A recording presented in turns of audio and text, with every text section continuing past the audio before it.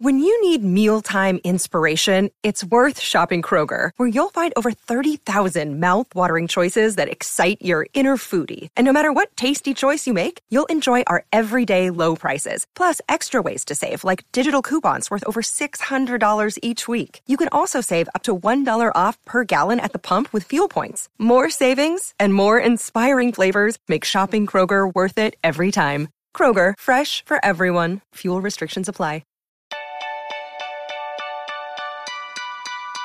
Hi, I'm Dr. Caroline Leaf, and you're listening to Cleaning Up the Mental Mess. In today's podcast, I'm going to be replaying a session from our 2020 mental health retreat. If you would like to listen to the full episode and watch the video from the session without any ads, sign up to Patreon today. Just go to patreon.com/Dr. Caroline Leaf. The link will also be in the show notes. One more note before we begin. This podcast is for educational purposes only and is not intended as medical advice. Please consult with your personal physician if you have any medical questions. And now, on to today's episode. What is anxiety? How to use the neurocycle to manage and reduce anxiety. So, what is anxiety? It is not an illness. Anxiety is an emotion. Emotions are not illnesses. Emotions are very normal human responses to situations that we are in. So when you are so thrilled to be here and so excited, those are emotions that are good because you are responding to a situation. If you're very anxious about something that's happening, it's a response to a situation. So emotions are warning signals, messengers telling us something. So it can be quite hard sometimes to define anxiety, but here are some adjectives. Uneasiness, nervousness, when I say that, let me just paraphrase that, can be quite hard to define how anxiety feels. So here are some words to help us define that. Uneasiness, nervousness, apprehension, compulsive behavior, panic, fear, and uncertainty can all be used. Yet these describe feelings that so many people feel. We all feel those. Okay, so everyone experiences a level of anxiety from time to time. And anxiety goes along with stress, and stress is also good for you. So what we have is the situation that anxiety is an emotion in response to a situation that our body will respond and our brain will respond because we're experiencing with our mind, and basically we go into a stress state. When you go into a stress state, 1,400 plus neurophysiological responses are activated to help you cope with that situation. They don't all feel nice, you don't always feel great, but it's your mind, brain, and body working together to help you cope with an adverse or challenging situation. The issue is that when we feel that we can't cope or things accumulate over a period of time, that we then tip. We tip from healthy stress into toxic stress. And there's some red flags that we can use to help us to identify that shift, which the neurocycle will help you to do. Okay, so basically good stress, just very quickly at the top of this, as we start this session, good stress, for example, is when I'm just going to mention a couple of the neurophysiological responses. There's 1,400 plus. I won't go through all 1,400. I'll just do two, or a couple, or one. So one of them is that our blood vessels around our heart will actually dilate, and then that means that there'll be more blood flow and oxygen to our brain. And when we have more blood flow and oxygen to our brain, it'll promote more gamma activity in a balanced way across both sides of the brain. And that puts us into a very wise state. We'll have a response in our endocrine system that will help us to become more focused and alert, and so on. So that's just a couple of them. And that actually helps you to think fast in the situation and draw on those perceptual memories that are inside the amygdala that are connected to existing memories in your cortex. Now, that's all great. But if we have a lot happening consistently, and we keep pushing stuff down, but we don't fully process through stuff. So we have stuff coming up or stuff happening in our lives that we don't really fully process or deal with or find the source or manage. In other words, do mind management. We're just going to have a lot of these toxic trees building, and then we'll reach a point where things just get too much and we start tipping into toxic stress. And toxic stress, instead of the blood vessels around the heart dilating, the blood vessels around the heart will constrict. And when the blood vessels around the heart constrict, that means that there's less blood flow and less oxygen to the brain. And when that happens, the gamma activity will reduce and there will be asymmetry patterns in the brain. And that means a lack of coherence or imbalance, and that will make us then we'll make the wrong decisions. It will increase impulsiveness, decrease good decision making, and that's when we can become highly reactive and make the wrong decisions and wrong choices. Okay, so in our life, things can accumulate, and this can progress to a point where we feel so overwhelmed that our ability to go about life can be obstructed. So once again, what I'm saying, this is the bottom of that slide, is what I've been saying consistently now, is that there's totally normal levels. We mustn't worry if we feel anxious up and down and in sort of waves. It's when it accumulates and it becomes an established pattern and it's starting to affect how we function. That's when we need to start dealing with the anxiety. But if you are having little bursts of anxiety, just as a side point here, if you're having little bursts of anxiety that look like they're building up into a pattern, because you see the same sort of things, same sort of responses are happening, the same kind of situations are triggering the anxious feelings and responses, and they're still little and you're still managing them, but they seem to be starting to build into a pattern. It's good to catch them at that point before they become full-blown. But if you miss them and they become full-blown, you can still deal with them. Okay, it doesn't mean that you are biologically designed to be anxious and that you are now, that's it for the rest of your life. Are you looking to make a change and eat healthier? Splendid Spoon takes all the work out of what you're eating next. With over 50 meal options, you can choose from smoothies, grain and noodle bowls, soups, wellness shots, and more. Splendid Spoon offers 4 starting plans. Their most popular is the Signature Plan that includes breakfast, lunch, and a Signature Reset product, which is perfect when we get off track in our wellness journey and overindulge on high-calorie, nutrient-depleted foods. The Reset soups are low in calories, yet contain vitamins and minerals that are easy on your tummy. Splendid Spoon believes in plant-based eating as the single most effective tool we have to feel our best day in and day out. When you make a habit out of plant-based eating, it can help you to be the best version of yourself, with side benefits like more energy, weight loss, improved sleep, and better skin. I personally love their mint chip smoothie, which I drink in the morning to give me the energy and nutrients I need to get my brain and body ready for the day. It is incredibly delicious and packed full of protein, fiber, and other important nutrients. Get started and save $35 on your first order of delicious plant-based meals at splendidspoon.com/Dr. Leaf. That's splendidspoon.com/Dr. Leaf to save $35 on your first order. It's only $6.66 per meal. The link and details will be in the show notes. We've got to be very careful of the neurobiological approach to mental health, which is always trying to find a neurobiological correlate in the brain as the cause of your anxiety. Okay, so that doesn't just say that if you have something like a traumatic brain injury or you've got some damage in your brain like I've just described in the last session, it doesn't mean that you won't have anxiety. You can see the anxiety can be related to that, but that's come at the cause is in the experience that we've had that then results in the changes in the brain, and then there's that feedback loop that's set up. The current model, however, the main sort of model for explaining anxiety is that it's an illness and that you're genetically predisposed to have more anxiety than maybe someone else, or you're genetically predisposed to have an anxiety disorder. That languaging is very unscientific and very problematic because it it tends to stick us in boxes and label us and make us think there's something wrong with me as an individual, that I have a broken brain.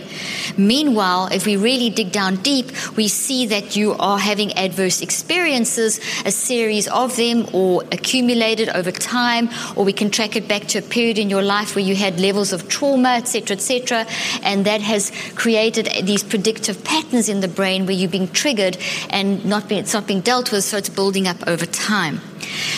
So what we can have in terms of the genetic side is an epigenetic factor. And epigenetics is basically the over and above the genes. So it's the factors that are wired into every experience is wired into our brain and our body, and we can have these factors that when these things pass through the generations, through the sperm and the ova. So certain patterns in your life, you're going to, if you haven't dealt with them, you pass through the sperm and the ova to your children, and this can go through generations. So the epigenetic factors, the external things that can happen that come through the bloodline, and epigenetics is also the external factors in our own life, our current life now, not just from the past, that trigger certain responses in our brain and our body.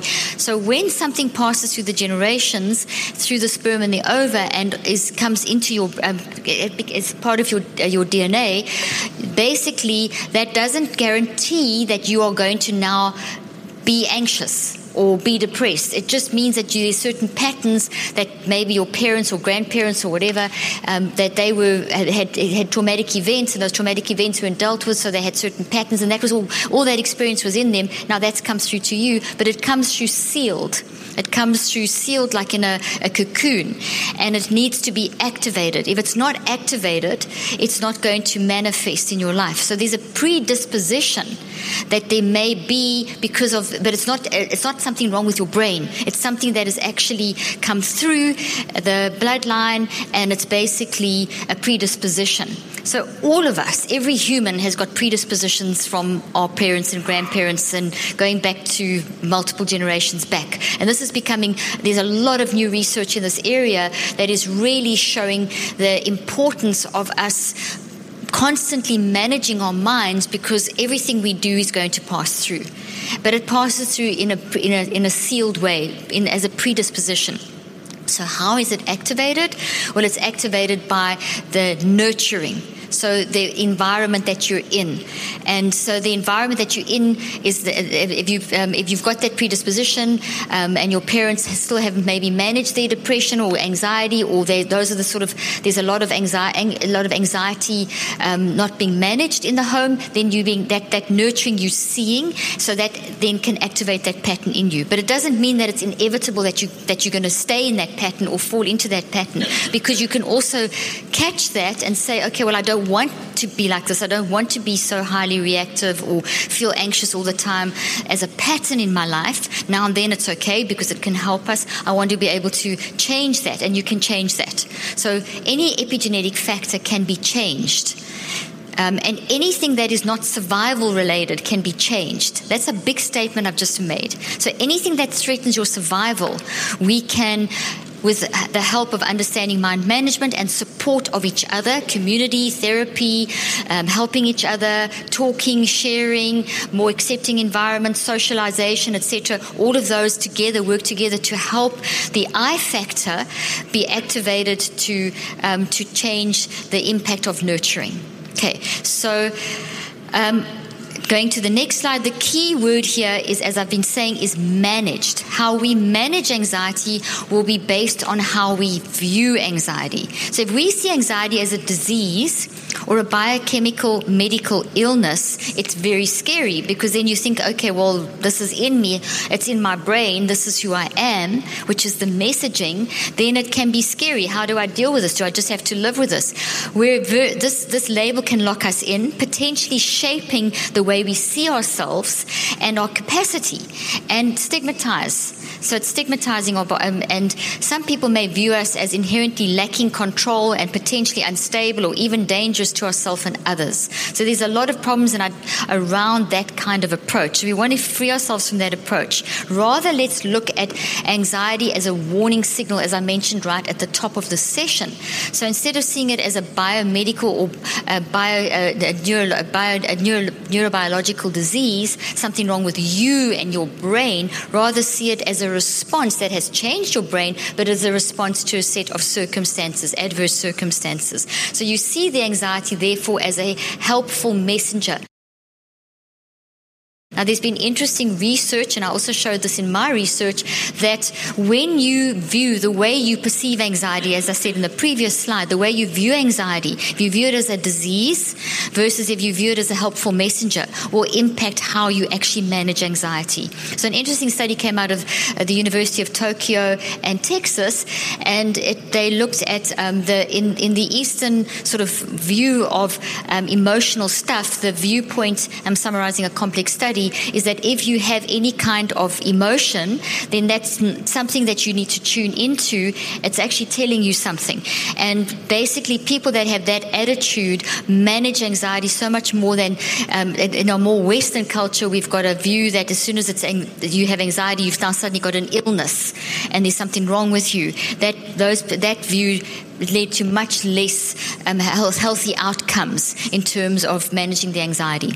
Okay, so how you view it is going to impact how you manage it in your life. So the anxiety is actually pointing to the narrative. So there's a narrative related to anxiety. So hang on to that statement. There is a narrative, there's a story related to your anxiety. There's a because of related to anxiety. You are showing up with feelings of anxiety, and the first slide I try to define a few of those feelings because of. So there's a narrative behind it, and it's okay. You've got to tell yourself it's okay to be a mess. This is not who I am. Let me distance myself. Let me stand back and observe my own thinking to find out the reason. Okay, so instead of just looking for a biological root which you feel like you've got no control over, you rather see it as I'm feeling this emotion as a signal. It's my mind, brain, and body working together as a signal telling me that there's something going on.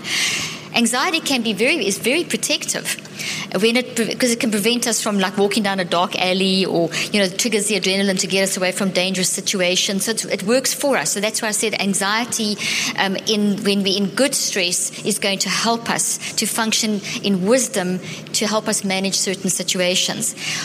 Or it may indicate that you're in an unhealthy relationship that you should get out, and the flight and fright response. These are protective mechanisms. It's when those become problematic when they are used consistently. They were in the moment they were okay, but if it's not a sustainable pattern, you can't keep on responding like that into later years of your life. So if something happened as a child that's put you into that state, you can't keep using that same response as an adult because it's going to affect how you're functioning, and your anxiety will increase because it's not a sustainable pattern. So just a little bit of the psychoneurobiology before we dive into a neurocycle. Anxiety means that we as thinking beings are responding intelligently. I mean, I love this. We are responding, that's why I tell you this, because it means that you are responding intelligently to threats to your existence. Okay? So there's something, it's your mind, brain, and body are there to work for you. So anything that threatens your survival, this is this wisdom wired full of nature that we how we are structured. So anything that threatens our survival, our immune system, everything in our body, our mind, our brain, our existing memories, and unconscious mind, all are working together to help you, to protect you. So it means that we are as thinking beings responding intelligently to threats to our existence. The experiences we have were wired into the brain by the mind, as I said, and if they're toxic, then you have this backup system, your mind, brain, and body, your psychoneurobiology working for to help you to manage that. So the non-conscious mind specifically sends signals to all the cells of the brain and the body that there is a problem. That toxic thing is a problem. And in the case of a negative experience, we need to change that because it's a threat to our survival. Okay, so this, as soon as that happens, and you can just look at the slide, I'll explain it. But basically, as soon as those thoughts are triggered, when they're in the non-conscious mind, they're there affecting you, but when they consciously triggered, they start doing a lot of damage. So they kind of go into a dormant state, but it's not good to keep them there, because the dormancy, in a dormant state, the longer you keep them, the more damage they eventually do, because the longer they're there, the more they weaken your brain and your body. But as soon as they are triggered by some kind of external event, or even an internal thought process that's going on that activates those, they then come into your conscious mind, and they become very malleable, which means that they become open to change. So either you can change them and deconstruct and reconstruct them, but if you don't change them, they go back into the non-conscious mind even stronger than before, therefore increasing your potential, influencing an increase in your anxiety. So as soon as they are in the brain, your immune system is one of the things that is going to go out there and fight this. So in the same way that we spoke about the immune system fighting COVID, we're going to have the same response. So your T cells and B cells and macrophages are going to go to that site of that twisted protein structure with all the chemicals, etc. This is in the brain, all imbalanced, etc. And it's going to try and fix this. It's going to send out immune factors, and it's going to create inflammation. And then after a period of time, anti-inflammatory factors will come out to try and reduce the inflammation. But if you haven't dealt with the issue, then that doesn't work, and it backfires, and the inflammation just gets worse, and we get a hyper-inflammatory response. And that's when the immune system can then, the whole functionality gets confused and backfires. So as I said in COVID, within the COVID lecture, that can happen with a toxic thought as well. So the same kind of thing is happening. So if that continues to happen over time, it's not like I have a toxic thought now and I'm going to get sick tomorrow. It's over time of this consistent pattern of not dealing with our stuff and not managing our mind increases the vulnerability of our body by 35 to 98% over time. So eventually, things wear down over time. You don't see a tire wearing down day by day, but suddenly after a few years, if you haven't changed the tires on your car, they've worn down. Okay, so in other words, it happens over time, but the increasing vulnerability of not dealing with stuff, not managing your mind, increases your vulnerability to diseases of the brain and the body. Okay, so we need to be aware of it. It's very real. So this is what our mind, brain, and body are trying to prevent. So the mind, brain, and body work together to send you signals. So these signals are responses that are communicated back to us. So there's 4 types of signals that the mind, brain, and body will work together to tell you to pay attention to this. So you've got this in your brain and your body, and then you've got these 4 types of signals that will then be communicated back to us that are coming from mind, brain, and body that we need to pay attention to. And when we pay attention to them, then we can start deconstructing them. Protein is important for so many biological functions, including bone health, satiety, our ability to think and build memory, and our mental health. And as we go through life, protein needs change. So it's important to choose a mix for different life stages. That's why I'm a big fan of Ritual's Essential Protein. It is a delicious plant-based protein offered in 3 premium formulations for distinct life stages and unique nutrient needs, and made with the same high standard approach and commitment to traceability that Ritual is known for. I add their Essential Protein for 50 plus to coconut milk every morning for a quick breakfast smoothie. It is so delicious and easy to remember as I go about my daily routine, especially with their flexible and easy-to-use subscription service.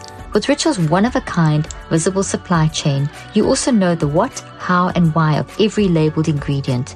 Indeed, all their protein powders are also soy-free, gluten-free, and non-GMO, and are made with a complete amino acid profile for daily support. Are you ready to shake up your protein ritual? My listeners get 10% off during their first 3 months of ritual.com/Dr. Leaf. Ritual even offers a money-back guarantee if you're not 100% in love. Just visit ritual.com/Dr. Leaf today for 10% off your first 3 months. The link and details will be in the show notes. One of those signals is emotions, and one of the emotions is anxiety. Some of the other emotions could be things like depression, frustration, anger, excessive anger, irritation, whatever. There's all kinds of emotions that we can experience, and every emotion is a signal. So now if you look at the same slide, look at the second paragraph, these things in our body, these toxic thoughts in our body cause the mind, brain, and body to talk to us through signals. 4 types of signals. The first type of signal are emotional warning signals, of which anxiety is one. So we're just going to deal with anxiety in this session, as I said, but I'm just going to explain what the other 4 are as well. Okay, the other types of signals. We're going to deal with all 4 types of signals, in this session, but I'm just going to deal with the emotion of anxiety to help you to make this easier to understand, okay? So the first type of signal is emotions. Let's look back at the slide. The second type of signal is, if you have a look there, body. What is your body doing? Remember, every single experience is built into your mind, brain, and body. So therefore, it's in every cell of your body. So when you recall something, your body is also activated, not just your brain, your body as well. So what is your body feeling? Increased heart palpitations. It could be tension in your shoulders, panic attacks, stomach aches, GI symptoms. So what physical symptoms? That's the second signal. First signal, emotions. Second signal that our mind, brain, and body send us are physical symptoms. Third signal is behaviors. What behaviors are related to when you're in feeling this emotion and doing that feeling that physical symptom? So maybe it's panic attacks, maybe it's withdrawal, maybe it's hasty decisions. And the fourth signal is, how has this shifted your perspective? How are you looking at life? Okay, so in other words, maybe you have, so the emotion is anxiety, maybe the physical is a GI symptom that's consistently coming back worse and worse. The behavior one could be with maybe withdrawal, and the perspective is life sucks. So those would be the examples of the 4 warning signals. So your mind, brain, and body are telling you stuff, communicating with you. And what you want to do is not run from those signals. You want to embrace those signals. Okay?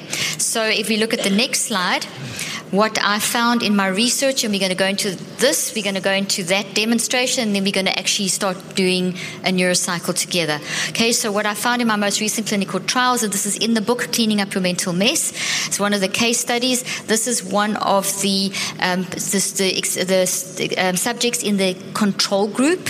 So I did a random control study, an RCT, where we had a statistically assigned a control group and an experimental group. So the control group didn't get the neurocycle, but they got all the evaluations and the blood, brain, the psychological evaluations, narrative, etc., but they didn't get the neurocycle. The experimental group got the neurocycle. They got the mind management system.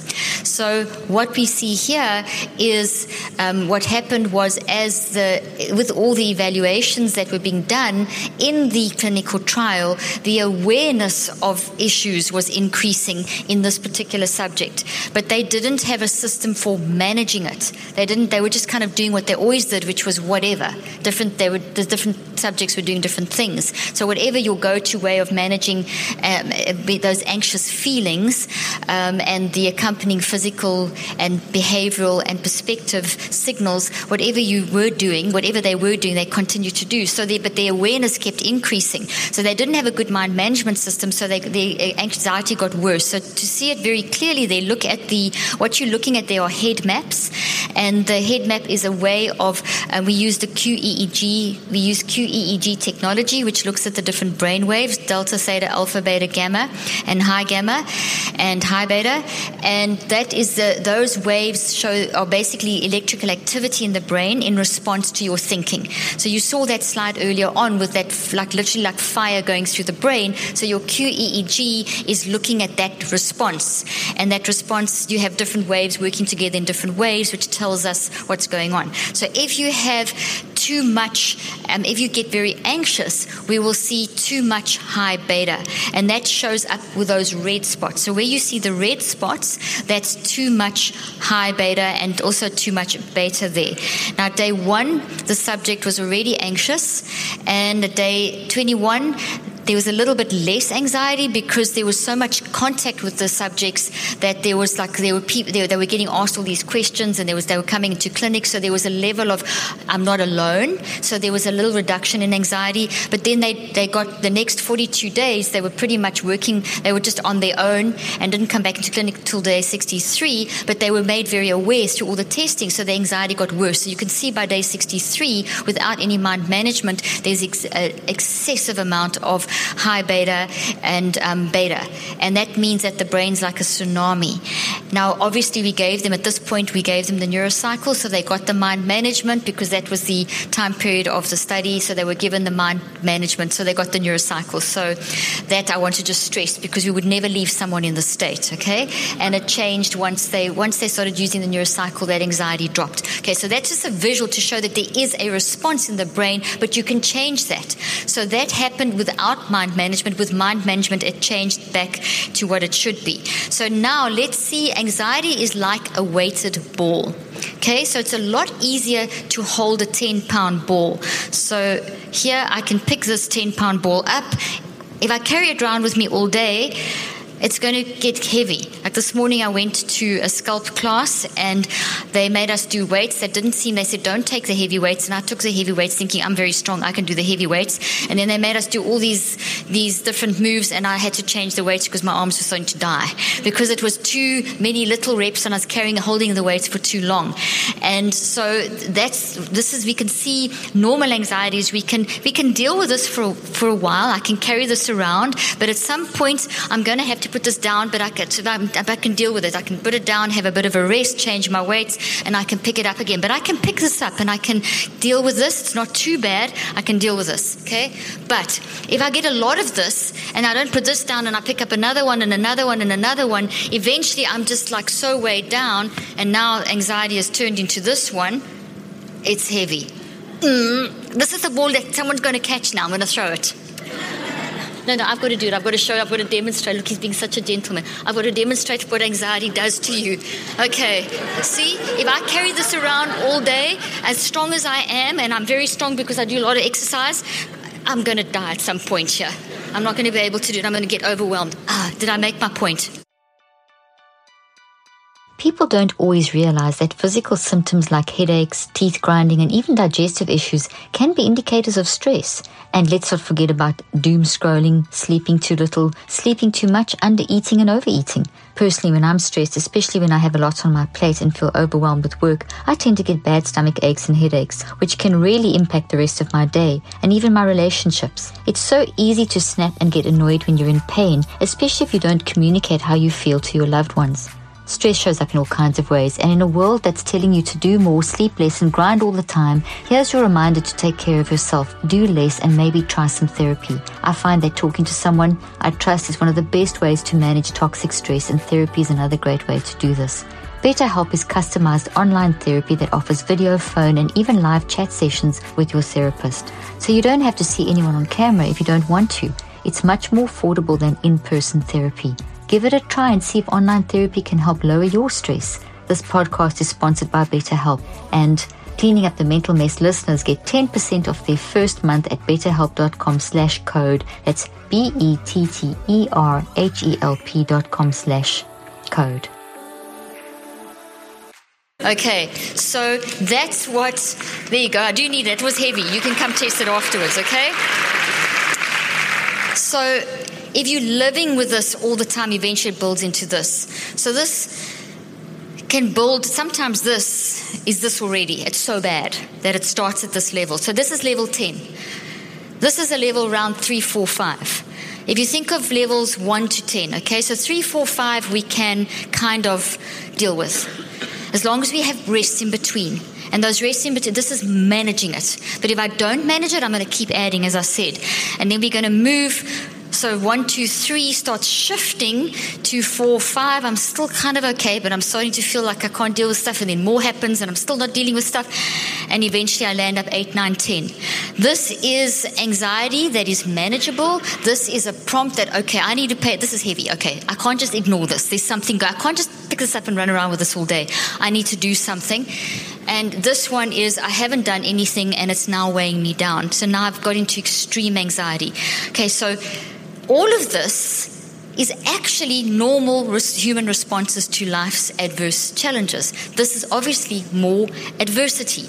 It could be an extreme one-off or, like a complex trauma, or it could be an accumulation of little things building up over time. So neither of these are illnesses. The 1 through 5 we can kind of deal with. If most days we live in a 1 to 3 zone, so where things are a little ball, I don't have a little thing, but this is light. We can sort of cope with that, and then there may be a couple of things in your day that I feel a bit like this, but I can still pick it up and I can deal with it and put it down. But then some days we get into extreme states. So this is extreme anxiety. It's still not a brain disease.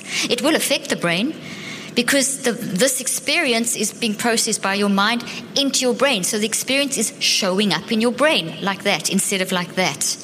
So it does all that damage to the homocysteine. It increases inflammation. It increases cortisol, puts us into toxic stress. Our heart, at this stage, our blood vessels are contracted. I've got less blood flow and oxygen to my brain, and all that kind of stuff is happening. And if you continue like that, you will get a breakdown. You will then have a biomedical damage to your brain and body, and various things can be stimulated, disease processes start beginning. So this is how I run my life. So what we see from the research is that 95% of diseases are considered to be lifestyle diseases. In other words, are we managing our mind? And only 5% genetic, that there's so there is the genetic factor where things can pass through, but they've done a lot of research, and that 5% is very specific to very specific diseases. So the increase that we're seeing in this day and age of increased lifestyle diseases is, and we saw this prior to the pandemic, there was already a big awareness, an awareness growing of a concept called deaths of despair. And that is that they started seeing between 1996 and 2014 a sudden increase, not so sudden, but an increase in lifestyle diseases and an increase in people dying younger. And which is reversing a trend, because for years people have been living longer with all the advances in medicine technology. But something changed around 96, and by 2014 the pattern was established, and the pattern has continued, and they're calling it deaths of despair, and it's not spoken about enough. That's why I talk about it, and that's why I've put the studies and the information in my book, Cleaning Up Your Mental Mess, because what they're seeing is that people are dying 8 to 25 years younger than they should from preventable lifestyle issues. So the way we are running our lives since 1996 has changed, and it's impacting how long we are living and how healthily we are living. And a lot of that change has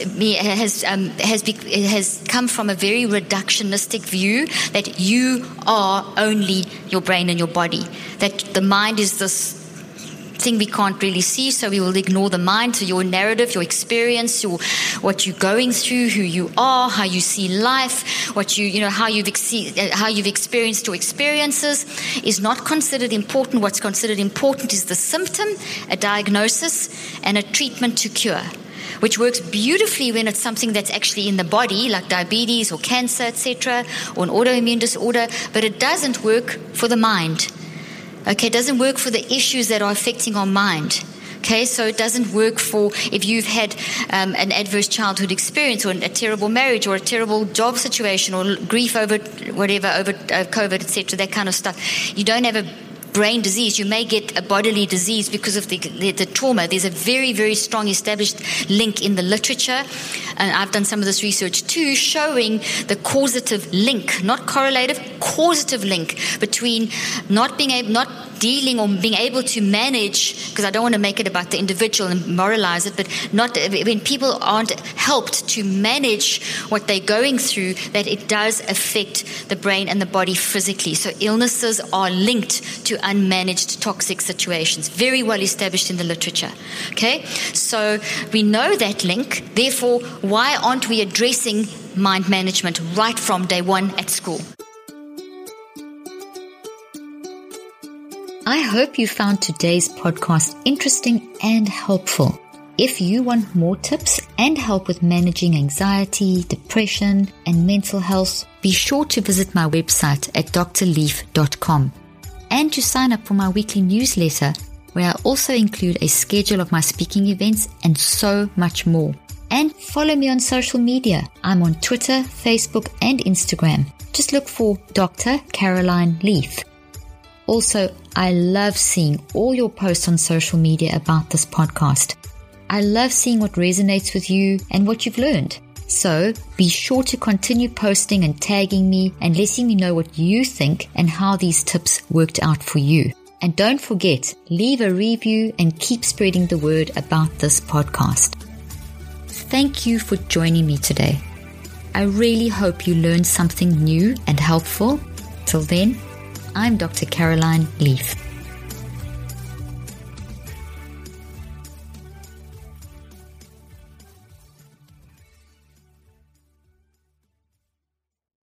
This podcast represents the opinions of myself and my guests. The content here should not be taken as medical advice. The content here is for educational and informational purposes only. Please consult your healthcare professional for any individual medical questions you may have. While we make every effort to ensure that the information we are sharing is accurate, we welcome any comments, suggestions, or corrections of errors.